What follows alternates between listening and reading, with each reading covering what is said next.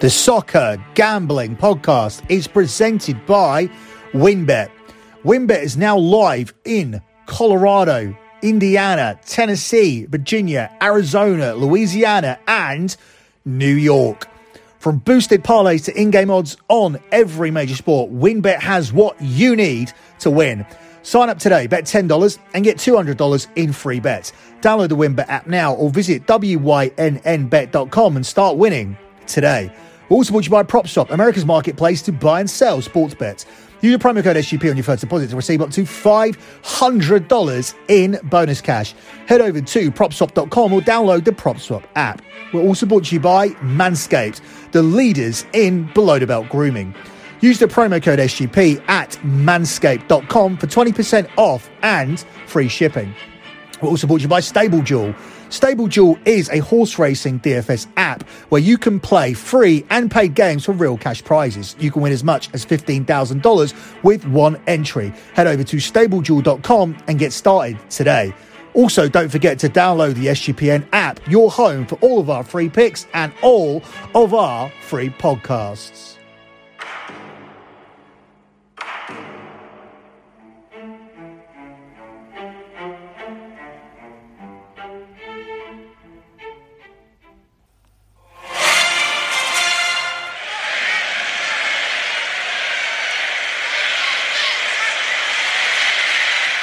Saka's cross.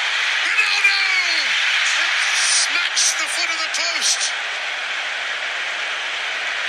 It's a wonderful first touch that gave Ronaldo the space and the time to get the shot away.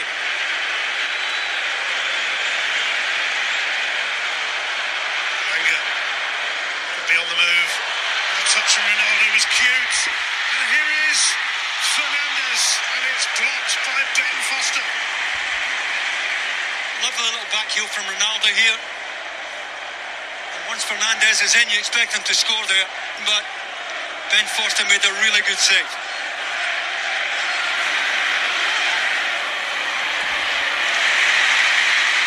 Tellez, Ronaldo! The flag is up. It's offside against Cristiano Ronaldo.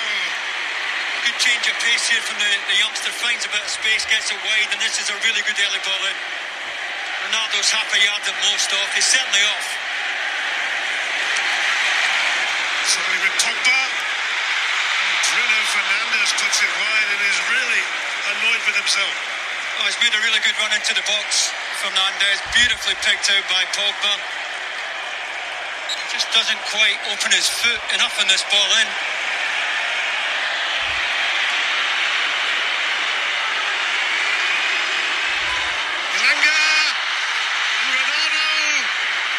A bit to do, and Fernandes can't find the target, and United squander another chance. Well, he should certainly be hitting the target, Bruno Fernandes.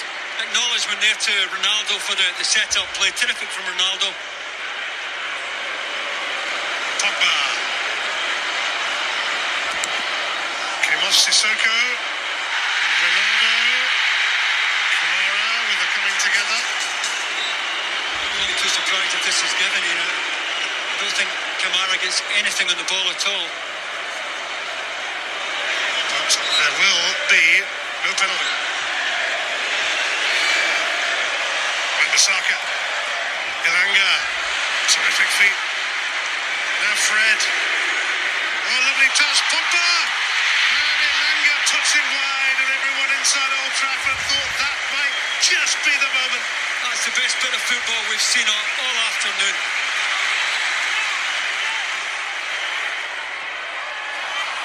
Elanga able to return it to Pogba. And here's Bruno Fernandes.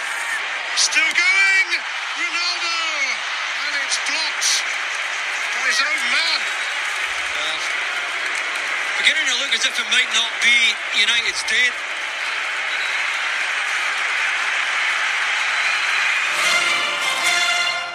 You are listening to Bet MUFC here on the Soccer Gambling Podcast. You can follow the Bet MUFC Twitter account. It's at Bet MUFC, at Bet MUFC. Also follow the Twitter account for the Soccer Gambling Podcast. It's at SGP Soccer. That's at SGP Soccer. Also follow the Twitter account for lockbetting.com. It's at lockbetting.com. That's at lockbetting.com. That is my premium pay service that has delivered clients 105 months in a row of transparent track profit. We are just 3 months away from being able to say we are undefeated for 9 years. And for 9 years, we haven't had a single losing month in sports betting. If we are able to achieve it, you can come aboard the journey for month number 106 as we try to get there to 9 years undefeated. This is a big month for sports action. We have all of the domestic soccer. We have Champions League, Europa League. We have boxing. We have UFC. We have tennis. We have WWE WrestleMania coming in April, but we'll be releasing plays in March. And we have AEW this weekend as well for the wrestling. So much content coming up in the month of March. You can get involved over at lockbetting.com. And of course, we're releasing NBA plays every single night, and we haven't had a single losing day in the NBA in March. We are making serious profits in the NBA. So if you want to come on board, that is lockbetting.com. If you want to see some spreadsheets, go to the Twitter account at lockbetting.com. That's at lockbetting.com, and look at the pinned tweet. The pinned tweet is the P&L for the month of January. That will soon be getting changed for the month of February. But if you click and have a look at it, you'll be able to see the spreadsheet for January. And if you go down to the bottom, you'll see some tags. They say things like NBA, tennis, NFL, football, soccer, etc. One of them will say P&L. By clicking this, it will take you down to all of the previous P&Ls so you can have a check and see what we've done. You'll see comments underneath all of those posts. That's why I use Patreon, because it allows members to interact, and you will see that it's 100% legit. Members have comment, and they will verify the fact that we have delivered 105 months in a row of transparent track profit. Also, look carefully at the spreadsheets. Look at the type of plays we do.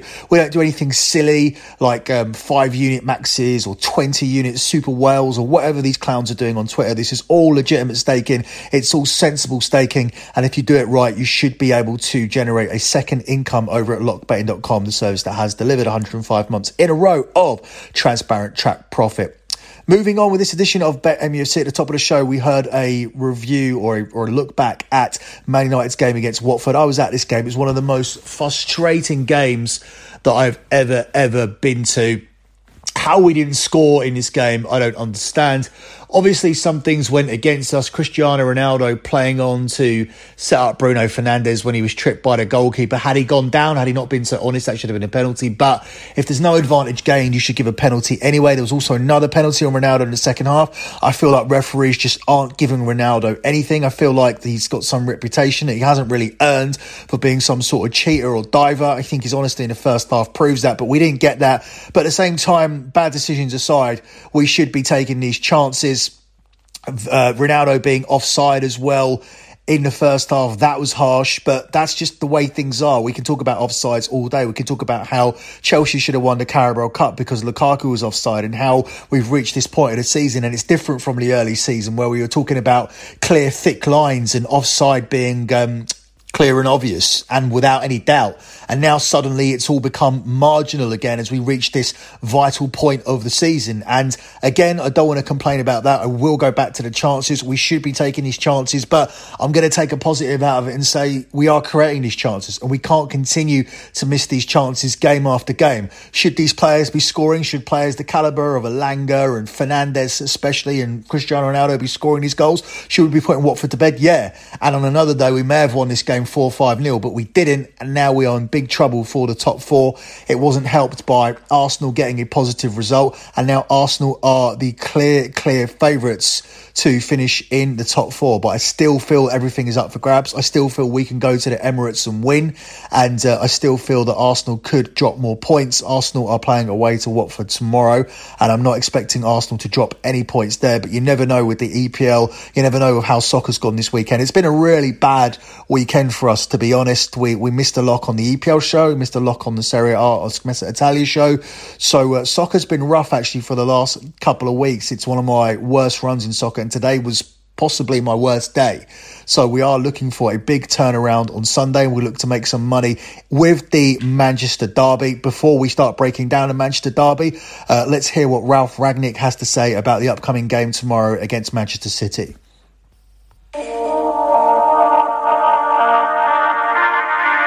I remember speaking to you ahead of the Palace game, your first game in charge, and you were excited having looked at the squad from the outside, and indeed the club, Is it everything you thought it would be? Do you think the expectation's bigger than you thought it would be? How tough has the challenge been to come in mid-season? Well, I mean, the expectations, the level of expectations in a club like Manchester United are always big, and I can fully understand that they are big, but you also have to face reality. And I think when I came, we were 8th in the table and had a point average of 1.4 or 5. So there were some reasons why there was a change of head coach and manager, and we had to just make sure that we get better in those areas. And I think we've done so. I think we developed the team, which is quite obvious. We didn't concede as many goals as they did before I came. That was obvious that we needed to take care of that. And I think we've improved that, we've improved as a team in that area.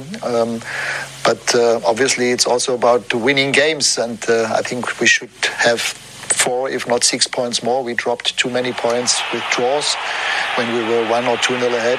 We're also wasting too many big opportunities to score, and this is why we only have 2 points per game on average, and not 2.3 or 4, which we could easily have. We have another 11 games to play in the Premier League, and hopefully some games to be played in the Champions League, and that's what we are doing now. And for someone who's been in the game as long as you have, when you look at City over the last 5 years in the Premier League, where are they? How good are they, and how good have they been? They are top of the league. This is where they are, and they are always in the last 4 or 8 minimum in the Champions League. We are playing against one of the best teams in the world, against one of the best managers in the world, who has in the last 6 years developed that team according to how he wants to play. And we are fully aware that this is a massive game, not only for us as a club, but also for our players, and even more so for our supporters. And we have to be ready for that game. We have to rise to the occasion, as you say, and it will be about having control, making the best out of the transitional moments, defending their transitional moments, and this is the most important part of it. And taking our chances, obviously. Yeah. What could a derby win do, not just for the supporters in the city, but for your season in terms of those remaining games? Since we have dropped a few points unnecessarily, now we have to also win points against the big teams, and we have a few of those games coming up in those remaining 11 games, and we need to be aware that we have to win some of those games, not only the ones that we are expected to win, but now we also have to win and gain points in games where we are not the favorites, and where nobody expects from the start that we win those games. And this is one first example. Of course, we know that it won't be easy to take 3 points from there, but it's not impossible. Other teams have shown that. Tottenham won there, Crystal Palace did, even Leipzig in the Champions League beat them in Leipzig. So we know that we need a top performance, but we also know that if we do that, then we have a good chance, or at least a chance, to take the 3 points there. Yeah, so that's what Ralph had to say. On top of that, it's been reported, although I couldn't find the audio, that he said that he wasn't going to sit back tomorrow against Manchester City and play on the counter-attack and allow them to have large periods of possession with the ball. He said that one of the things he's done at Man United is that we are having more possession of the ball and we are completely controlling games, and he's not just going to hand the control over to Manchester City. I'm paraphrasing somewhat because I couldn't find an exact quote, and I couldn't find that via the press conference footage that I watched, but it is being reported on Twitter, on social media, and in various reports that has been said. Not that that's a largely controversial thing to say, but that's a brave statement to make when you're playing up against Manchester City, to say that we're not just going to sit back, we're going to try and go at them, we're going to press them high, we're going to try and have equal amounts of possession with the ball, we're going to try and control the game. Obviously, as I said, once again, I'm paraphrasing. That may not be exactly what was said, but it was words to that effect. So brave statements there from Ralph Rangnick. I'm really fascinated to see how this plays out. I'm fascinated by team selection. And one of the things that I wanted to go into here, where we're breaking down this game before we look at the odds, is the fact that when you do a combined 11, first of all, let's identify the fact that a combined 11 is massively opinion.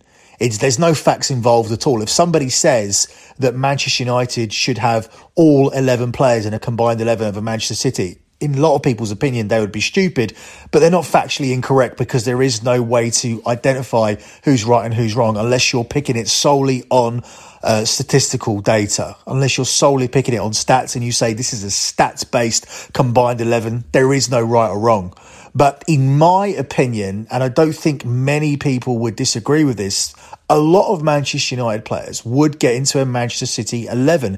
It's not the strength of the Manchester City players that make them great. It's the way that they play together. It's the style of play implemented by Pep Guardiola. Looking at them for a man, there's many Man United players that you would take and possibly put into the Manchester City side. Let's have a run through and see. Now, in the goalkeeping area, it's very, very much up for debate. When you look at David De Gea, I think he's a far better shot stopper than Ederson. That's been proven throughout the season and proven over the years when David De Gea has won Player of the Season and Player of the Month multiple times for Man United. That shouldn't be happening with a top side like Man United, but it has done. And therefore, I would give the edge to David De Gea. A lot of people would give it to Ederson, and I understand that because at the moment, a lot of people are into sweeper keepers and they're trying to buy sweeper keepers. But for me, I'll be looking at a shot stopper, and you cannot argue that David De Gea is a better shot stopper than Ederson. Some people, obviously, as I said, want a different element from the goalkeeper. I don't. I'm just looking for him to keep the ball out of the net, and David De Gea does that for me better